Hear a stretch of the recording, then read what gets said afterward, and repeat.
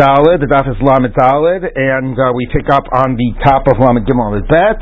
Let's see, I think today we actually might be able to close the gap. And we're dealing with right now in the middle of the issue about Kavod Harav, and we just had the statement that we'll take it from the very top of Lamed Gimel Lamed Bet.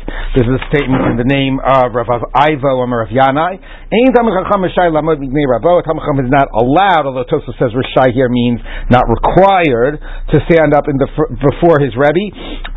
Ella Shacharit Varavit, only morning and evening. Today, so it shouldn't be greater than the honor afforded to heaven, where it's only, again, funny, 2 times, although it's 3 times if we're talking about davening, which presumably we are, but okay, let's say you do, maybe this is an indication that they used to do an early Mincha Ma'ariv together, or Tfilas Ma'ariv Rishus, or something, I don't know. Anyway. It implies that Rishai does mean a lot. So today, that's a good point, today, that's a very good point. That's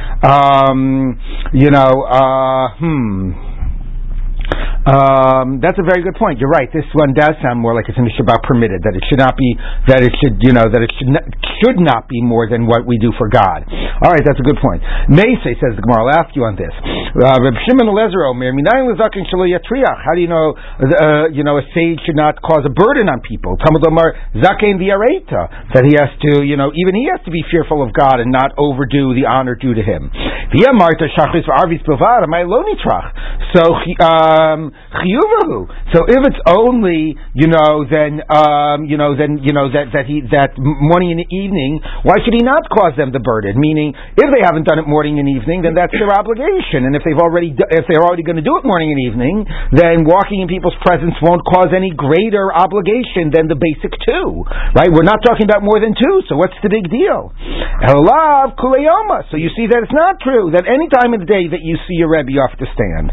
Someone says, look. No, we were talking just about morning and evening. And even so, even if it's just that, morning and evening, still, if it's possible, don't even cause people to stand even for that minimum amount. Find a way to go around, not to even, make them have to do that.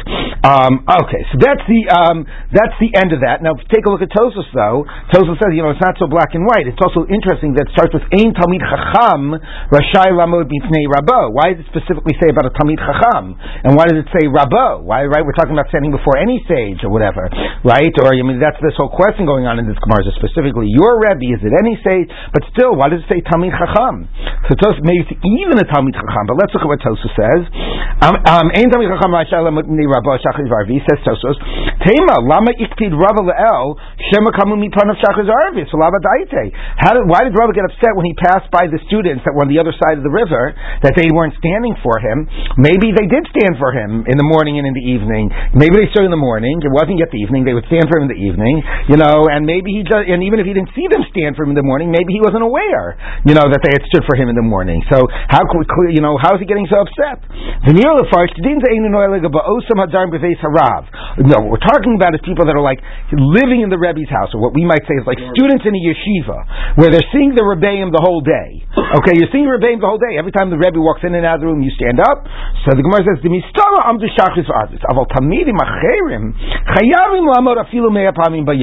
but other students, even if it's a Talmid Rebbe relationship, right? If it's not like you're in the constant presence, it's a nice analogy to God. You're constantly in the presence of God, right? So if you're not in the constant presence, so even if he's like dropping in and out, but nevertheless, it's still a few me'apamim b'yom. Shema yirah. Now, why does Tosfos say it? Now, you might have just said that it's like each time is a new event. It's not like a sense of continuity. That's what I would have said. If he's regularly there, then it's not like a new event, right? But Tosfos doesn't frame it that way. Here's how Tosfos frames it.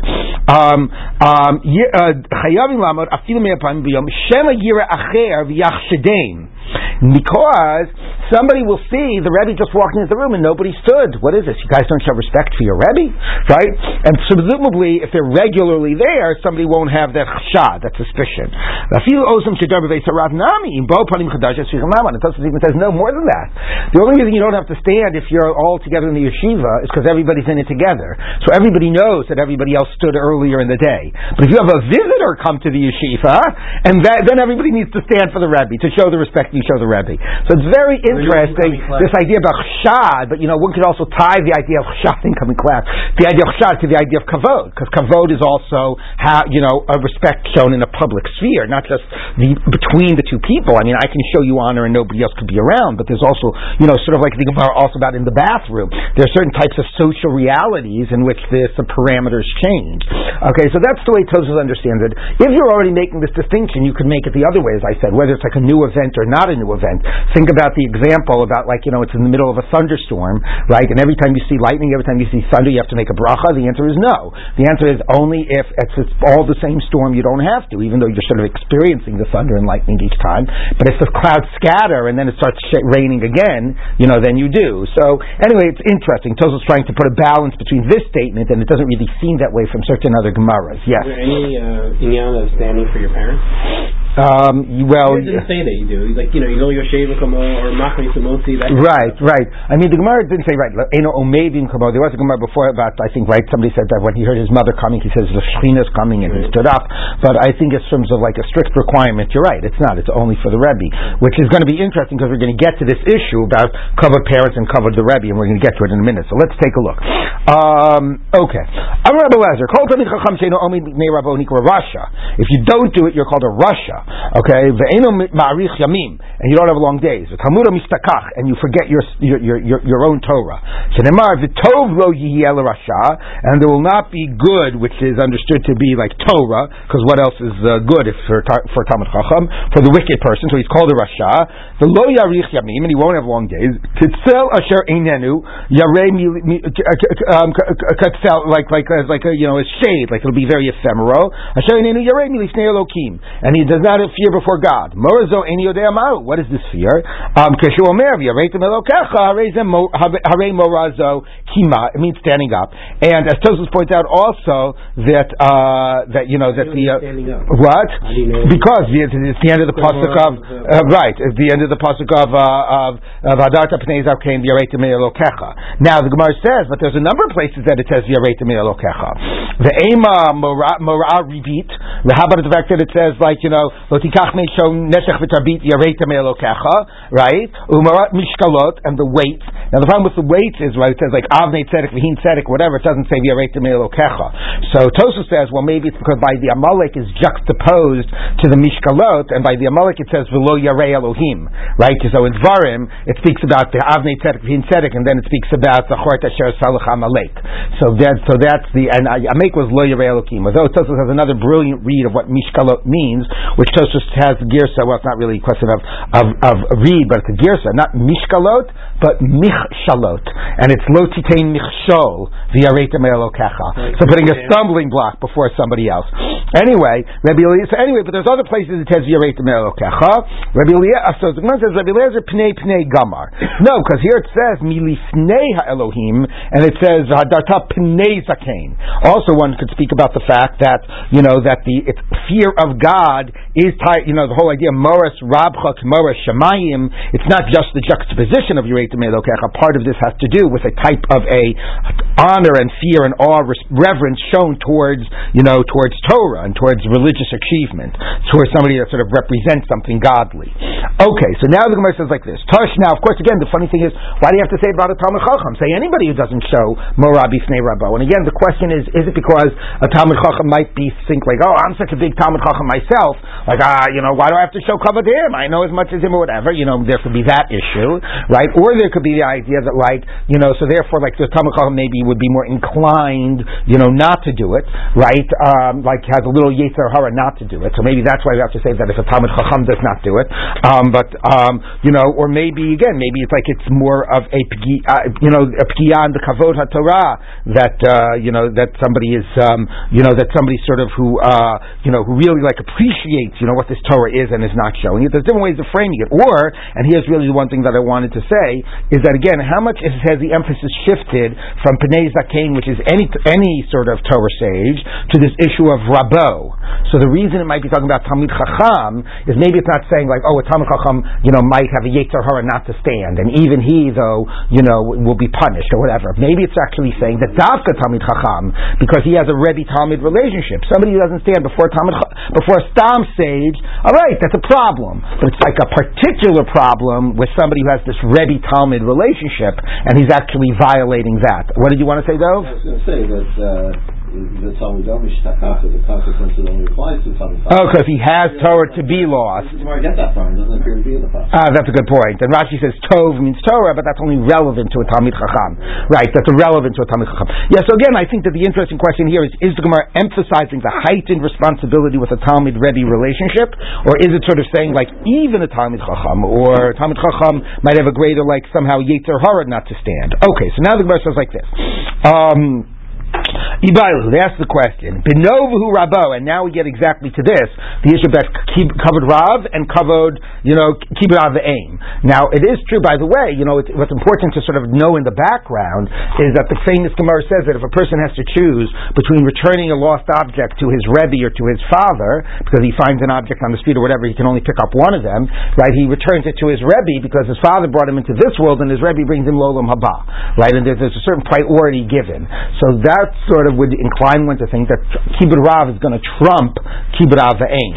Okay, but that's if you have to choose, like, do I give honor to my father or do I give honor to my Rebbe?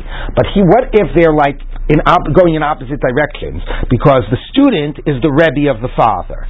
Okay, so it's not just like you passively, prioritizing one over the other. It's actually if the father will now stand for the son because the son is his Rebbe, is that actually undermining the whole institution of Kibbud Rav? You know what I'm saying? It's not just choosing one.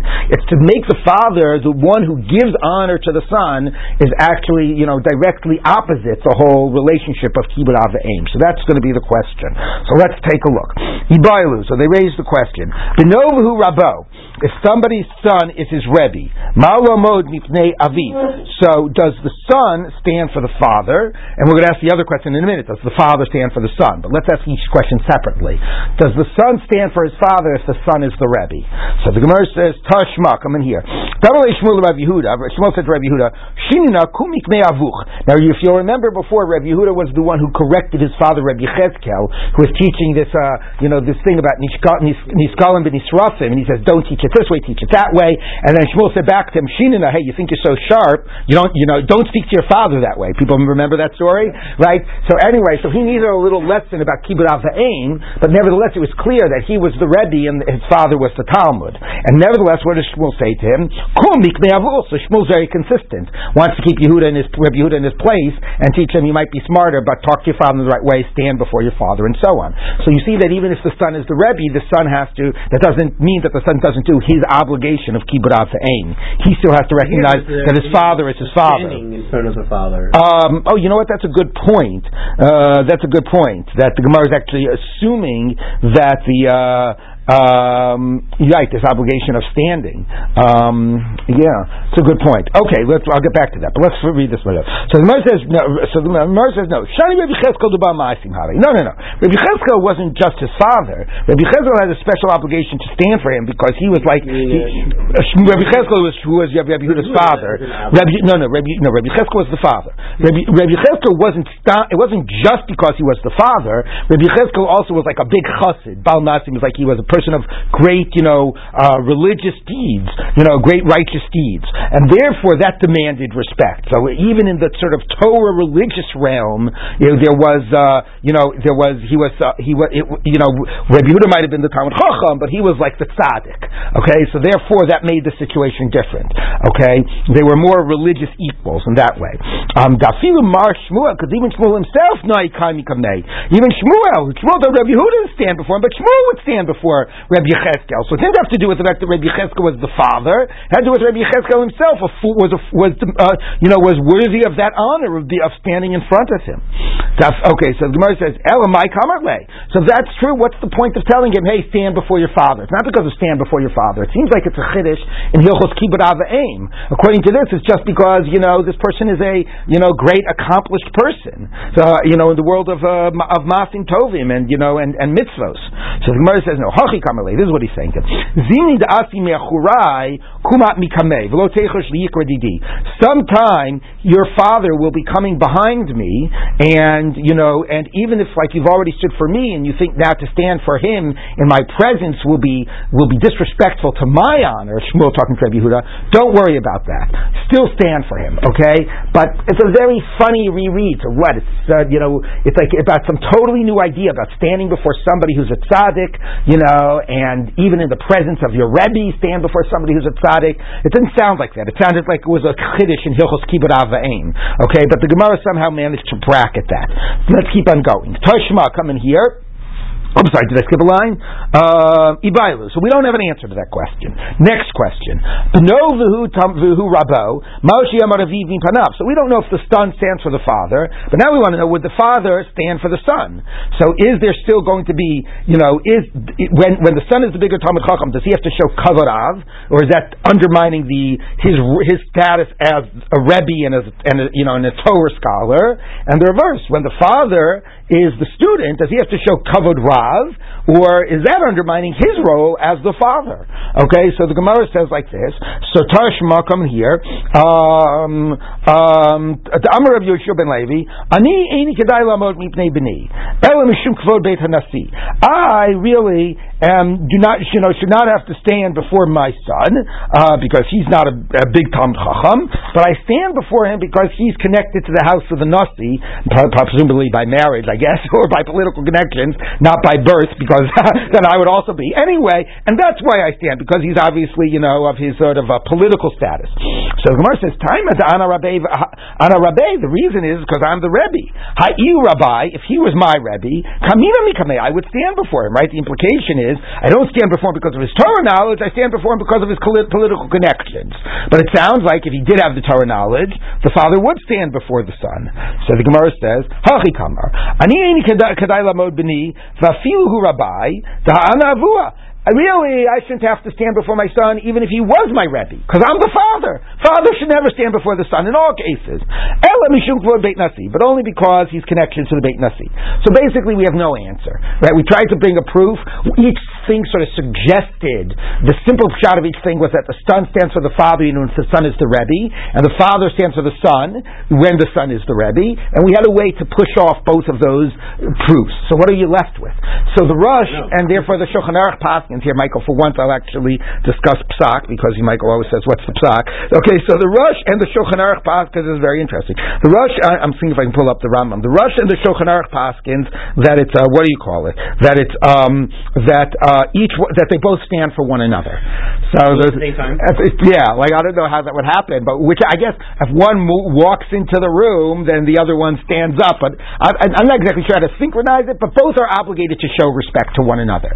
So, which is a nice idea, which means and it's a nice idea when you're saying both of them at the same time, right? Because if you only said it in one direction, you're left with the problem that if, the father stands for the son, but not vice versa, he's losing his status of the father, right? But if the son is also standing for him, both statuses are acknowledged, right? Or the reverse, right? If the son, what would be the case? I said, if the son stands for the father and the father not for the son, then it undermines the kavod that's deserved to Torah, and the son's status is Rebbe, right? So to say just one is a problem, but to say both allows both of them to both statuses to be acknowledged. Rambam, however, interestingly, rules, I'll read you Rambam.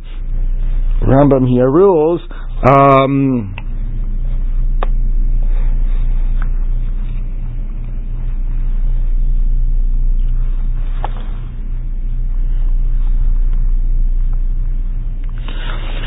So Av Shaya Talmid Beno, Ein Ha'av Omeid Mipnei Haben, Avo Haben Omeid Mipnei Aviv. Afa Pishu Talmido. Okay, so the Rambam is actually quite interesting.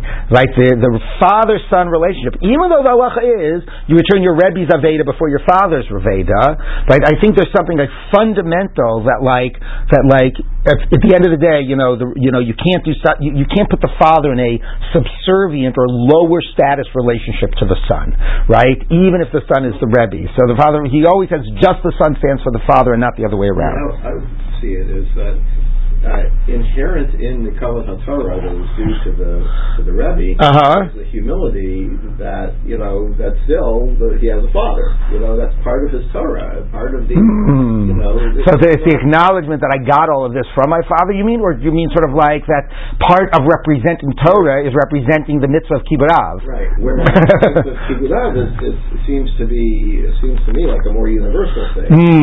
That is, I wouldn't say apart from Torah, but is a reality that does not acknowledge the existence or the primacy of Torah. It's like it exists independently. Right. No, I like that idea. That part of the Torah that you represent, has to show. It's sort of like somebody who learns. We're going to get to it later. Halom et shalom and not lasot. Right. What does your learning mean if it doesn't translate into action? If you're representing Torah, then one of the things that Torah is about is showing, Chovevei. Right. Right. That's very beautiful. Okay. Yeah. The Rebbe couldn't bring the student into the world to come if the father hadn't brought his child in. Well, that's true in general, but even acknowledging that, we still say when you choose between one, you choose the Rebbe. So it's very powerful here, I think, that the Rambam is saying, but if there's somehow which status has to be, like if one is being challenged, if only one status is, then it's the father one takes the precedence, right? But I very much like those explanation of that. Okay, so the Gemara says like this. Ibailu, there is the following question. Rochiv k'mahalich tami olo is if somebody is walking by on a donkey. Now we had the story before about Abaye, so I'm not exactly sure why the Gemara doesn't refer to that. But if a rabbi is riding by on a donkey, is that like he walked into the room? Now I'm not exactly sure again what the question is, because it says mipnei sivatakum vadartapnei zakein. It doesn't say if this person is walking into the room, you stand up, right? It just says you get up. So he appeared in my presence. What difference does it make that he's sitting down, right? He still appeared in my presence, right? I don't understand. Let's say he was on one of those flatbed type of those things that have wheels on them that you use for moving, and he was like pushing himself along. Let's say he was like he was in a wheelchair or something, and he was just moving into the room. Well, he didn't walk into the room. I mean, what difference does it make? Hadarta p'nei zakein. I really don't understand exactly the question of the Gemara. Maybe the idea is that standing is only meaningful if he's standing. I don't understand why. Anyway, I don't understand why it matters, but okay. But maybe it's because he's in a seated position. It's not like he entered. It's more like he's just present. I don't know. Olo. Amar Bai. Now Bai, remember, was the one who was on his donkey, and he was upset that the other students didn't stand for him. Tashma, come in here. Tame Yoshev Tachas Ilan V'Torah Omeid Tameh. So here's the halacha about a mitzorah. That if a mitzorah basically is the halacha is that if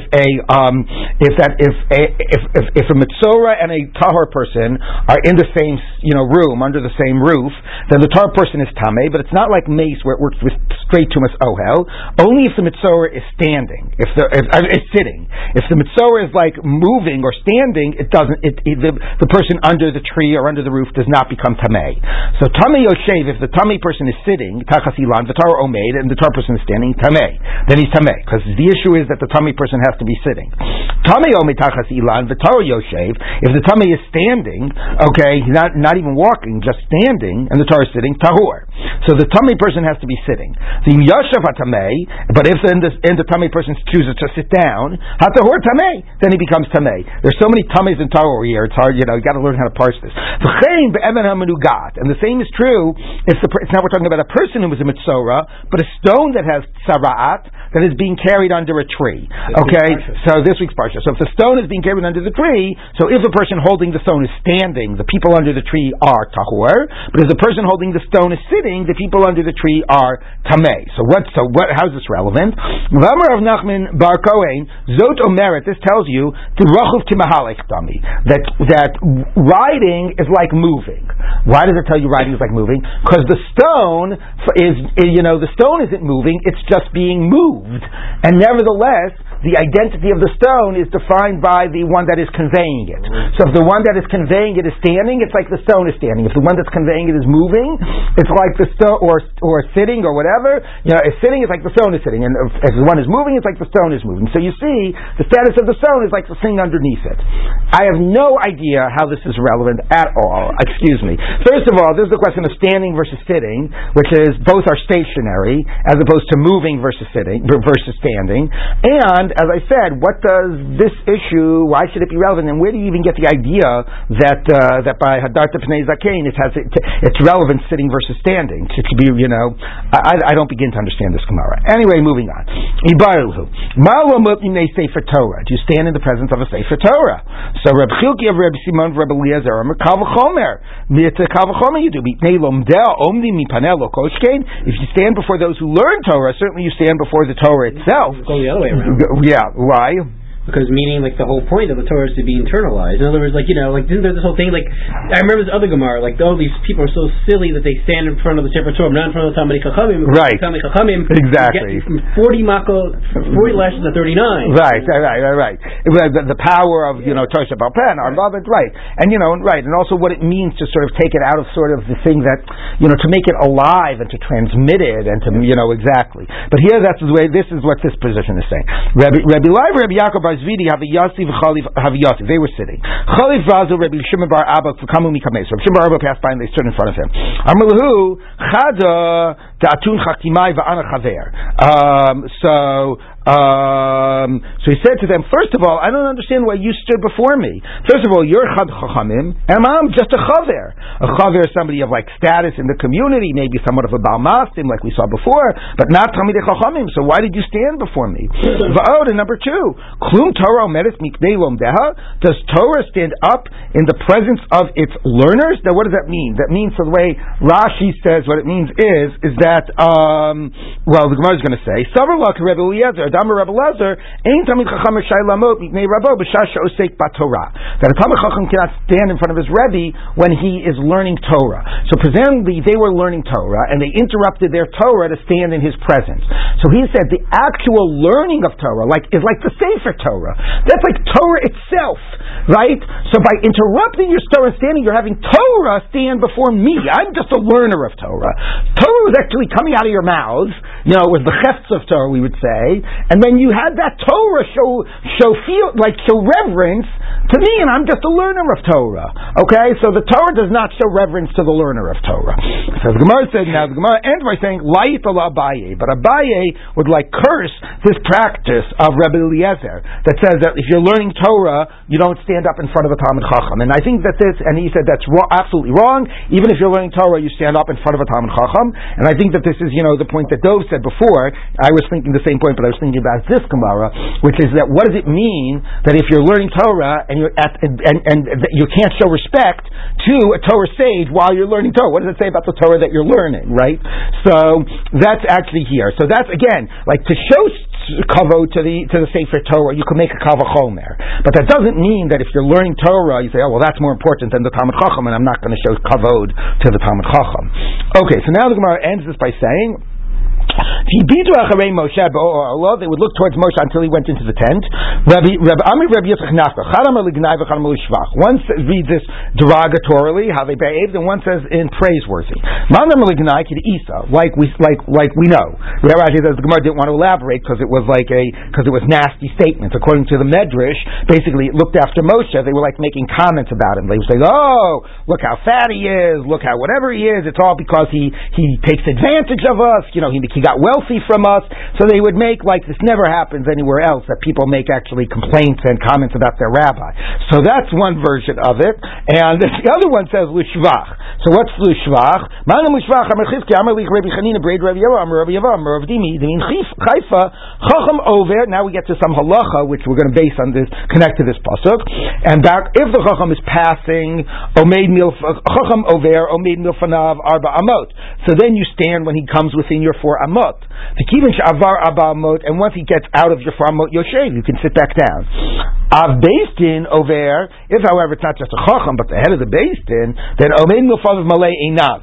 Then as soon as you see him, which again we sort of pointed out the irony, because more kavod is shown when he gets nearer and you stand up, but as was pointed out the other day, maybe the whole sort of your own midah that you need to stand, not for him. Anyway, as soon as you see him, but once he gets out of your 4 amot, yoshev, then you can go back and sit down. What does that mean? He enters the room, you see him at the other end of the street, you stand up, he's coming your way, once he gets 4 amos out of your way, behind you, right, or he comes in that end of the room, the whole base matter stands up for the Rebbe. Once the Rebbe passes me and gets out of my 4 amot, right, then I stood until he went out, from the time he entered my zone, my sight zone, until he left my space zone.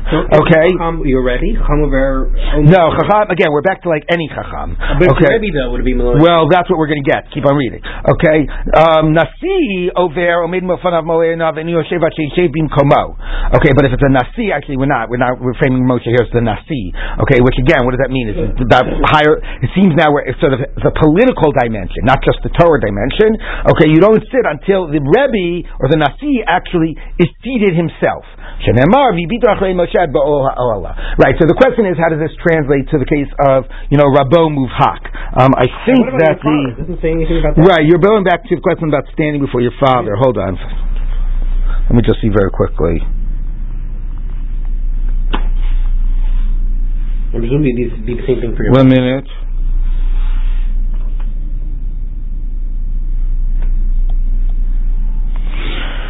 Yeah, the Rambam does not distinguish between Rebbe and Rabo Mufhak in terms of standing. So that's interesting. In terms of the issue about the father,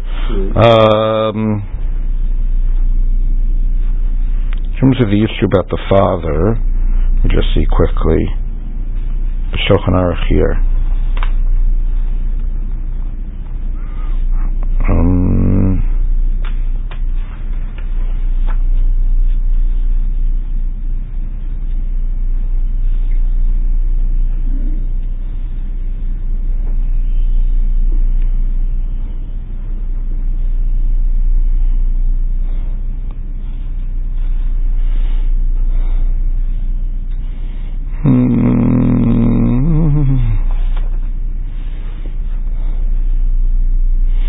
No, here the Shulchan Aruch says Chayav Lamot B'nei Aviv. I think he's just getting this. He's getting this just implicitly from this Gemara. I mean, it's interesting that it didn't come up in the earlier Gemaras. There is that story about the rabbi that gets up and says, "Here's his mother coming, and the Shekhinah is coming." But here he just says Chayav Lamot B'nei Aviv, and I think he's just getting it implicitly. I don't know. I think there are some communities where they do. Is it understood that your parents are mochel is or not? Maybe, probably in most of our places we assume that they're mochel. Okay, but you're right. I mean, it's implicit in this Gemara, but the Gemara never said it directly in discussions of Kibbut Av V'Em. Okay, let's continue. Again, standing would be your mother too. Yeah, and father. And that's an important point to remember also, because we wind up talking about father, and particularly when we talk about things that are more about status and yira and authority. But of course, the Gemara before points out that's why the Torah emphasized Moras Aim first, to know that same is true about the mother, right? Okay, now we move on, completely switching gears to this big issue about the mitzvah aseh shezman grama that women are exempt from. Shezman grama, any time-bound mitzvah, men are obligated and women are exempt. Tanu Rabbanan, Ezu mitzvah say shezman grama. What would be an example of this? Sukkah, velulav, shofar, v'tzitzis. V'tfilin, okay? Those are a good couple of examples. Tzitzis and tfilin, presumably because tzitzis doesn't apply at night. Tefillin, because tefillin maybe doesn't apply at night and doesn't apply on Shabbos. I'll say 2 things about that. First of all, Tosafos' whole discussion, he says tzitzis does apply at night. It's just, it doesn't apply to nighttime garments. But if you're wearing a day garment at night, it applies. So why is that called Zman Grama? So it says, well, it must be that we see from this that Zman Grama doesn't mean that the mitzvah only applies at certain times, so it means that the issue of time affects the scope of the mitzvah. So since because garments that are night garments don't have tzitzis, that means that time is a factor in which type of garments are obligated in tzitzit, okay? But that becomes now a very funny definition. How about tefillin? So it says, if we posting that nighttime is zman tefillin, and you just don't wear it at night because you're afraid you'll pass gas, then the only time you don't wear tefillin is Shabbos. So he says, you hadn't already bought into the idea that that's mitzvah saseh shazman grama, would you say that's mitzvah saseh shazman grama? I wouldn't. I would say that fundamentally you're always obligated to wear tefillin, and there's some times where you're exempt, right? But no, because it's not constant, now it becomes zman grama. So we wind up like redefining what zman grama means. Okay? Now the Gemara continues. The Eza mitzvah saseh shelo zman grama, what's considered not time bound. So mezuzah makah aveda shvishiluch hakan. Okay. So your mezuzah and a thing around your, what do you call it? Around your a roof, a fence around your roof, and returning a lost object and sending away the mother bird. Now, Tosfos says it's a very funny list that the Gemara gives, because with the exception of mezuzah, every single one of those is connected to a lo taseh, right? It says by aveda, it says lo tuchal lihitalein, you cannot hide yourself from it, and sending away the mother bird, it says shalach talach, but it says lo tikach eim abanim, okay? And Makkah it says women would be obligated in lo taseh. What? So Tosfos' question is, lo tasim damim b'veitecha by Makkah. So Tosfos' question is like twofold. You could sort of say like, even if they weren't obligated in the mitzvah taseh, they have to be doing this because of the lo taseh. And another sort of way to say it, well, mezuzah he's asking about 3 of the 4. And the other way of asking the question is that he says like, sort of like we say that, and this even stronger, like if we say like, women are told that they can't eat matzah, so they have to eat, that they can't eat chametz, so they have to eat matzah. Like one would think that the quality of a mitzvah taseh that is linked to a lo taseh is a different type.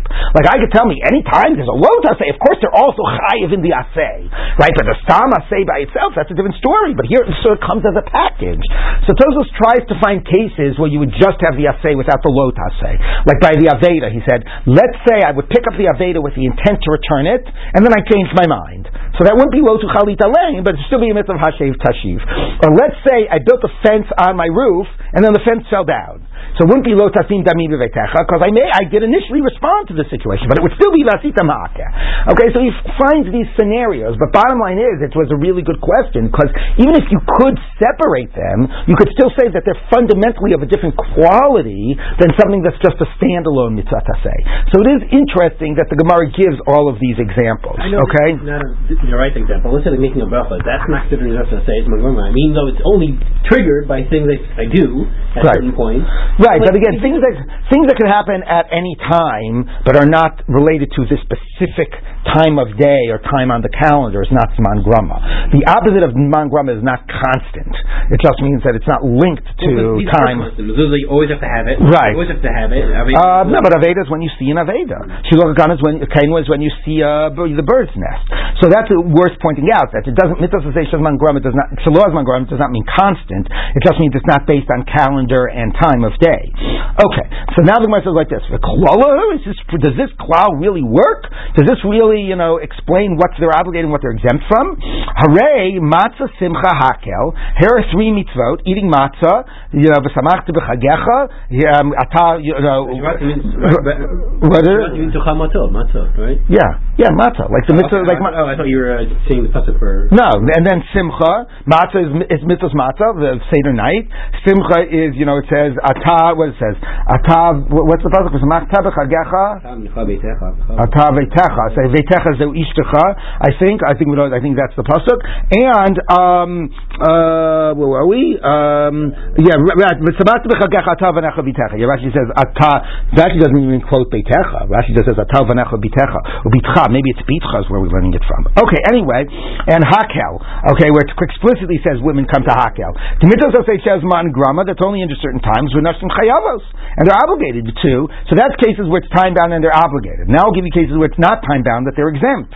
Hooray, Talmud Torah and Pirav Rivya, Pinyan Aben. So Talmud Torah, which is constant, Pirav Rivya, which is, again, it might start only when a person is able to have kids, but nevertheless, it's basically not based on calendar and time of day. And Pinyan Aben, which also starts on day 30, but then it's ongoing. Okay, the Lav Mitzvah says Jazman Grama, that's not considered time bound. The Nashim P'turot, and women are exempt. Of course, The one we haven't discussed was Period Review. We discussed it back in Yevamos, but the others we discussed. Anyway, so this cloud doesn't work in either direction. So the Gemara says, you cannot learn from general statements even when certain exceptions are listed. If here's the general principle with the following exceptions. So you would think if you're going to tell me the exceptions, then it means it's always true in all other cases. No, you can never trust a general principle, okay? So, I don't know. It's a general guideline, but it's not 100%. And even if you're giving exceptions, they might not be all the exceptions, okay? You could make an Erev, Rashi says it means Erev Chatzer, so it's Erev Tchumim, or a Shituf Mavos, like joining in together in order to, in some shared food to allow carrying. Chutz, we can do it with any type of food, except for salt and water, because those are not considered like sating and filling. The two leka, but are there no other things? Va'ika kminu pitrios. How about fungi and mushrooms? You see, even if it says this is the rule with the following exceptions, you can't trust it. There could be other exceptions, and it's not 100% of a rule. Now the question still is, that's the Rambam. When I read that in the Rambam Parish Mishnayos. Now the question is, though, what does that mean? Does that mean, though, this is generally the rule that dictates? There's just lots and lots of exceptions, but Einachinami, this is really, a fundamental reason why women are exempt, unless you find another exemption. What does it even mean? And one way of understanding this is this is just an easy way to describe and categorize. But really, this is what the Rambam says in Parish Mishnayos. Everything we know, we just know separately from Mesorah. It's not like there's a rule that dictates, right? That's a really important question, because the general way the Gemara operates, the stam of the Gemara operates, is that this rule does dictate. That if you don't know what the halacha is, you can sort of refer to the idea that it's a mitzvah shezman grama, and that should dictate that women should be exempt. So that it really is that we should presume that anything that's a mitzvah shezman grama, because it's a mitzvah shezman, women should be exempt unless you have some proof otherwise. Which is very different than saying that after the fact we look at all the cases and we sort of give this as some type of a descriptor, right? It's very different to be an after the fact descriptor and a before the fact reason for why women are, predictor of why women are exempt. And that's going to be the presumption of the Gemara, is the latter way. So let's keep on reading. Okay, women are exempt. Where do you know this from?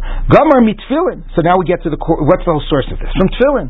Women are exempt. Of course, we're going to have to ask how we know women are exempt from tefillin. Everything tefillin becomes the paradigm. So we have two questions. Number one is, how do you know tefillin women are exempt? And two, why do you choose tefillin as the paradigm as opposed to other things as the paradigm? Okay, so when it says tefillin, Gamar lami Talmud Torah. Ma Talmud Torah nashim b'turah. It's the same way Talmud Torah which women are exempt, because it says b'neichem, and we read that to mean v'lo b'notechem, nashim b'turot. Av tefillin nashim b'turot. Even tefillin women are exempt. Now, of course, you have to point out the irony, because Talmud Torah is not zman grama, right? So the pasuk is, right? What's the pasuk by Kriyat Shema? Right? The pasuk by the Shema is what? Right. V'dibarta bam b'shiftecha b'veitecha, right? B'veitecha v'lechtecha b'derech, etc., which is Torah, and then it says, right, Shartam la'ot yadecha, and Vayu l'totafot, and then we're going to have Uchsavtam, because that's going to be mezuzah, al mezuzot. Okay, so here we're going to have mezuzah. Women are chayav or pater in mezuzah. Thank you very much. Okay, tefillin, women are chayav or pater. Pater. Okay. Talmud Torah, women are pater. Okay, so we're going to say we know women are pater here because of b'neichem v'lo b'notechem. We know women are pater. Therefore, they're pater here. Okay? How do we know we're chayiv in mezuzah? Why don't we just keep on going down the row? We'll find out. Okay? And because they're pater here, we're going to say that this becomes the paradigm that they're pater when it's, mitzvah say shazvan grama, which is very ironic, because if it started here, say this is the paradigm, and then they should be pater from even mitzvah say shelo azman grama. Okay, so let's take a look where the Gemara goes. Okay, Not tefillin nashim b'turas. Af komitz association has man grab nashim b'turas. Gemara says v'tefillin gomer lo mitalmud Torah. Ma talmud Torah nashim b'turas. Af tefillin nashim b'turas. The nakish tefillin lemezuzah. Why don't we say? Wait a minute. Who told you that tefillin are pater? Maybe tefillin should be chayav the same way women are chayav in mezuzah. Tefillin the Talmud Torah iskish. Bein b'parsha rishon, bein b'parsha shniya. No, because in the first parsha you have tefillin juxtaposed to Talmud Torah, okay, and in the second parsha of Kriyat Shema it happens. Tefillin the mezuzah b'parsha shniya lo iskish. But if you look in the second parsha of Kriyat Shema, it's not directly juxtaposed to mezuzah, right? Because the second parsha of Kriyat Shema reads how. Second parsha of Kriyat Shema.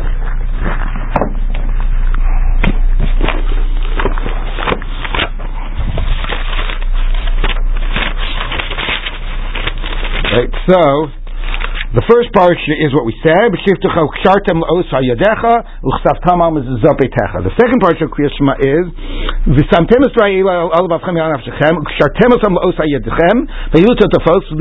reverses the order.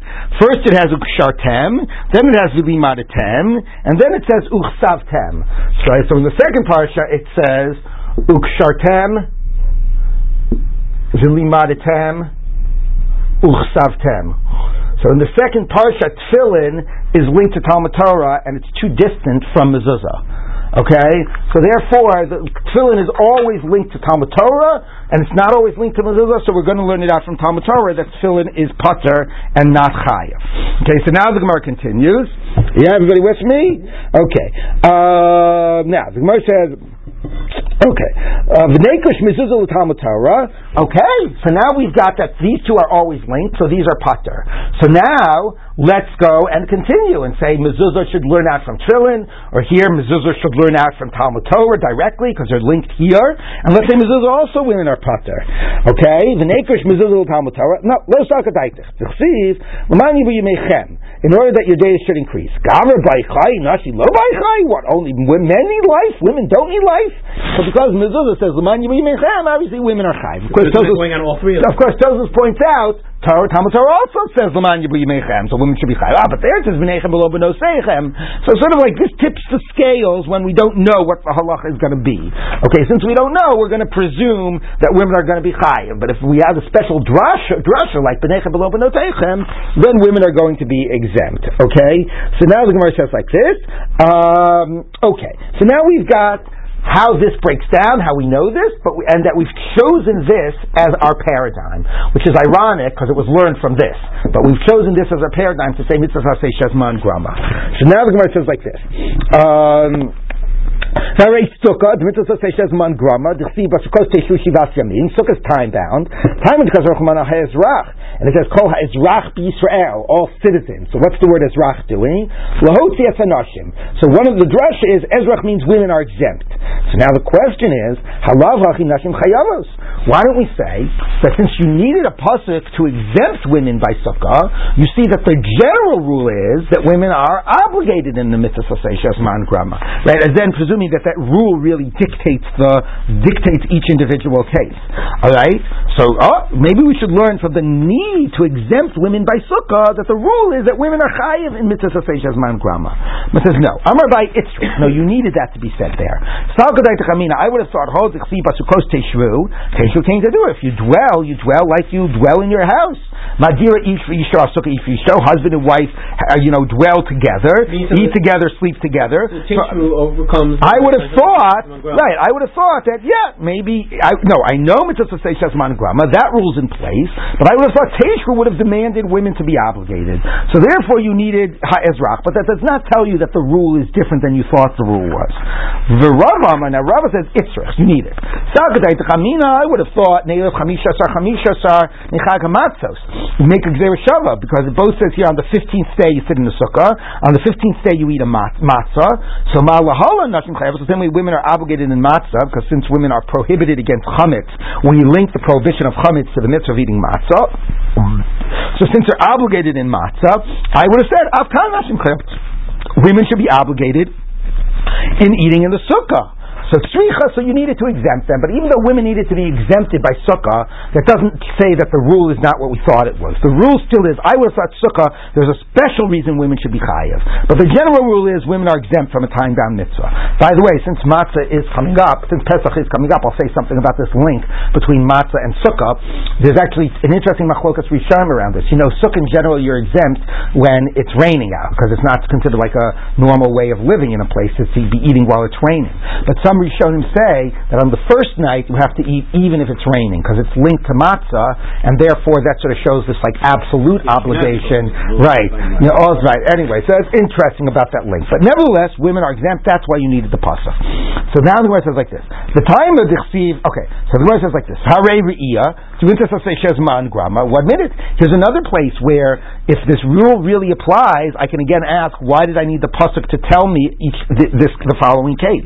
There's olas re'iyah, right, appearing 3 times on the regalim, bringing a korban. The mitzvah sasei shezman gram, it's time bound. What more mitzvah sasei shezman gram do you have than a 3 times a year pilgrimage?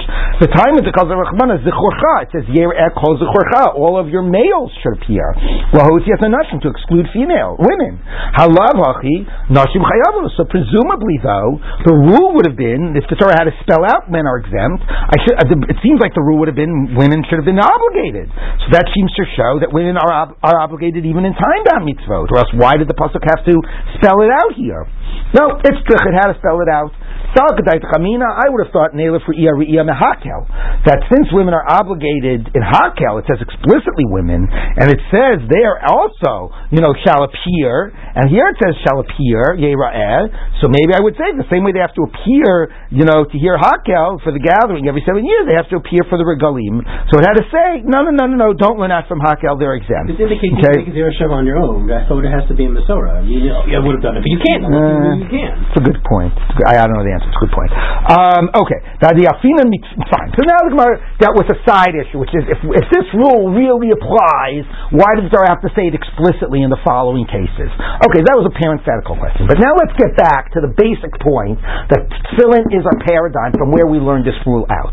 And there are obvious questions. There are so many other cases. Why are we choosing tefillin as the paradigm? Right? There's other cases to look. So now let's take a look at the Gemara. The Gemara says like this. One minute. Let's look at a mitzvah that's time-bound, that women are obligated. What are the 3 mitzvahs that we mentioned that are time-bound, that women are obligated? Matzah, Simcha, and Hakel. And let's say that those are the paradigms that women are obligated in time-bound mitzvot, right? Okay. So why don't we learn out? So let's go through them. Let's learn out from Simcha that women are obligated in time-bound mitzvot. No. Women are not personally obligated in Simcha.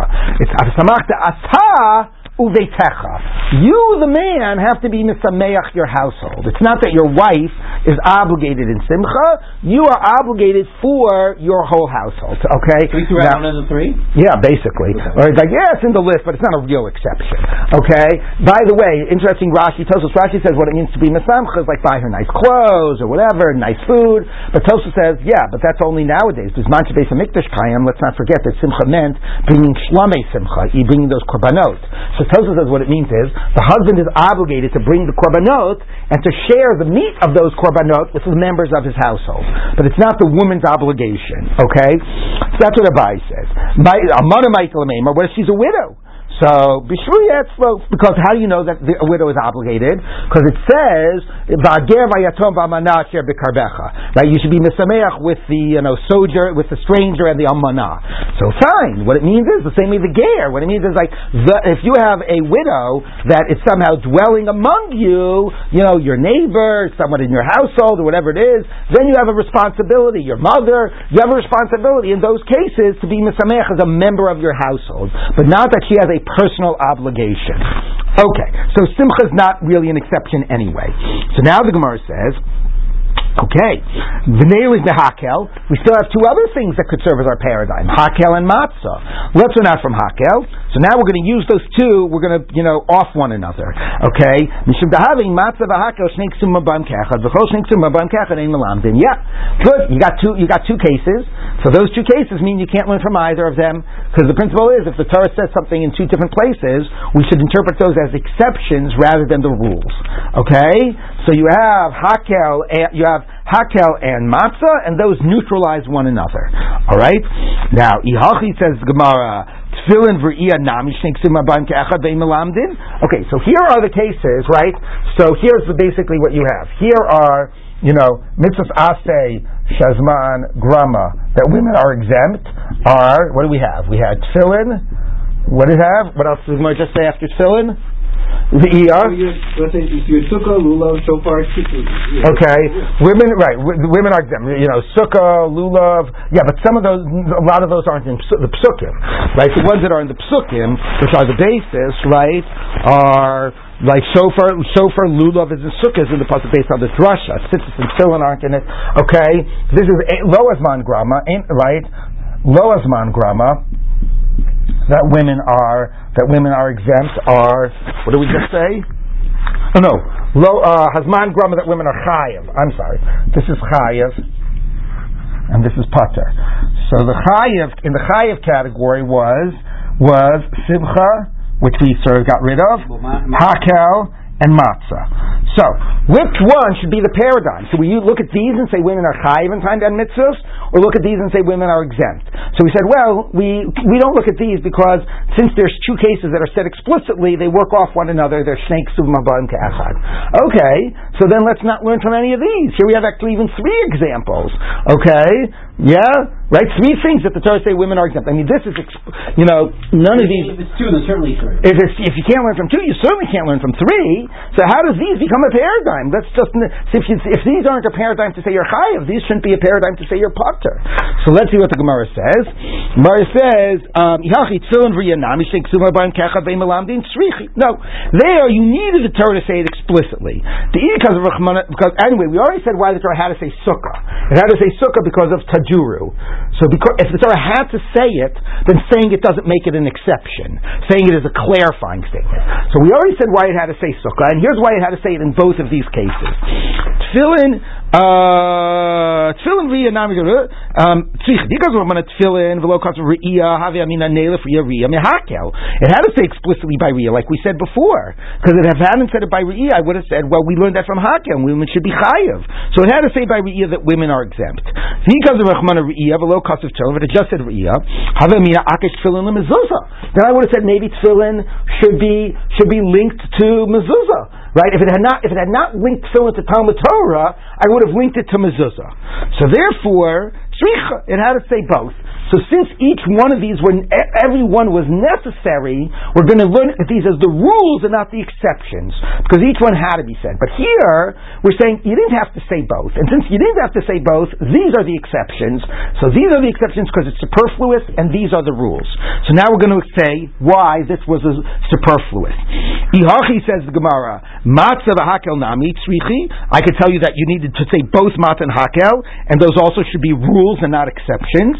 But it says l'mai tzrichi. Why are they both needed?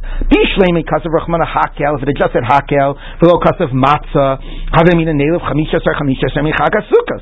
I get why it had to say matzah, because if it had not said by matzah if it had not said by matzah that women are chayav, then I would have learned out from sukkos that women are exempt.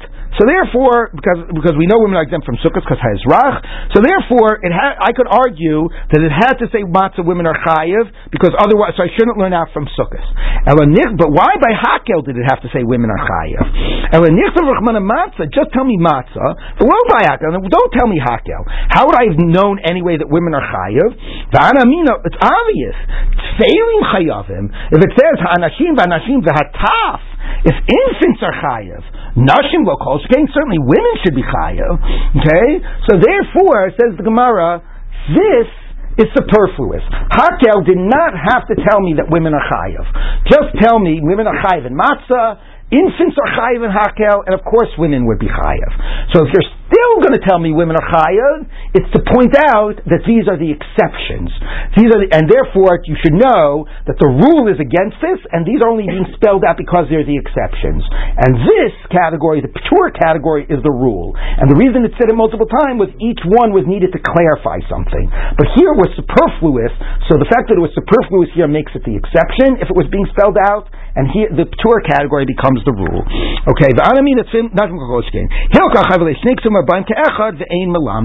okay, so amazingly we actually got pretty much caught up, and what we have learned out now is the irony that we learned tefillin from Talmud Torah, and tefillin becomes the paradigm, even though if we had made Talmud Torah the paradigm, we would have said that women should be exempt from all mitzvot aseh, but somehow we got it down to here, and then we made this the paradigm, and then we said 1 minute, you have cases of chiyuv of time bound, cases of Torah, which do you decide is the paradigm? And it says, these are the paradigms because each one of these was necessary, so these are not read as exceptions. These are the exceptions because since some of this was not necessary to be said, this rule is being read as the exceptions rule, and this rule is being read as this list is the exceptions list, and this list is the rules list. Okay, we will continue tomorrow. That show is sold out to the end of the run.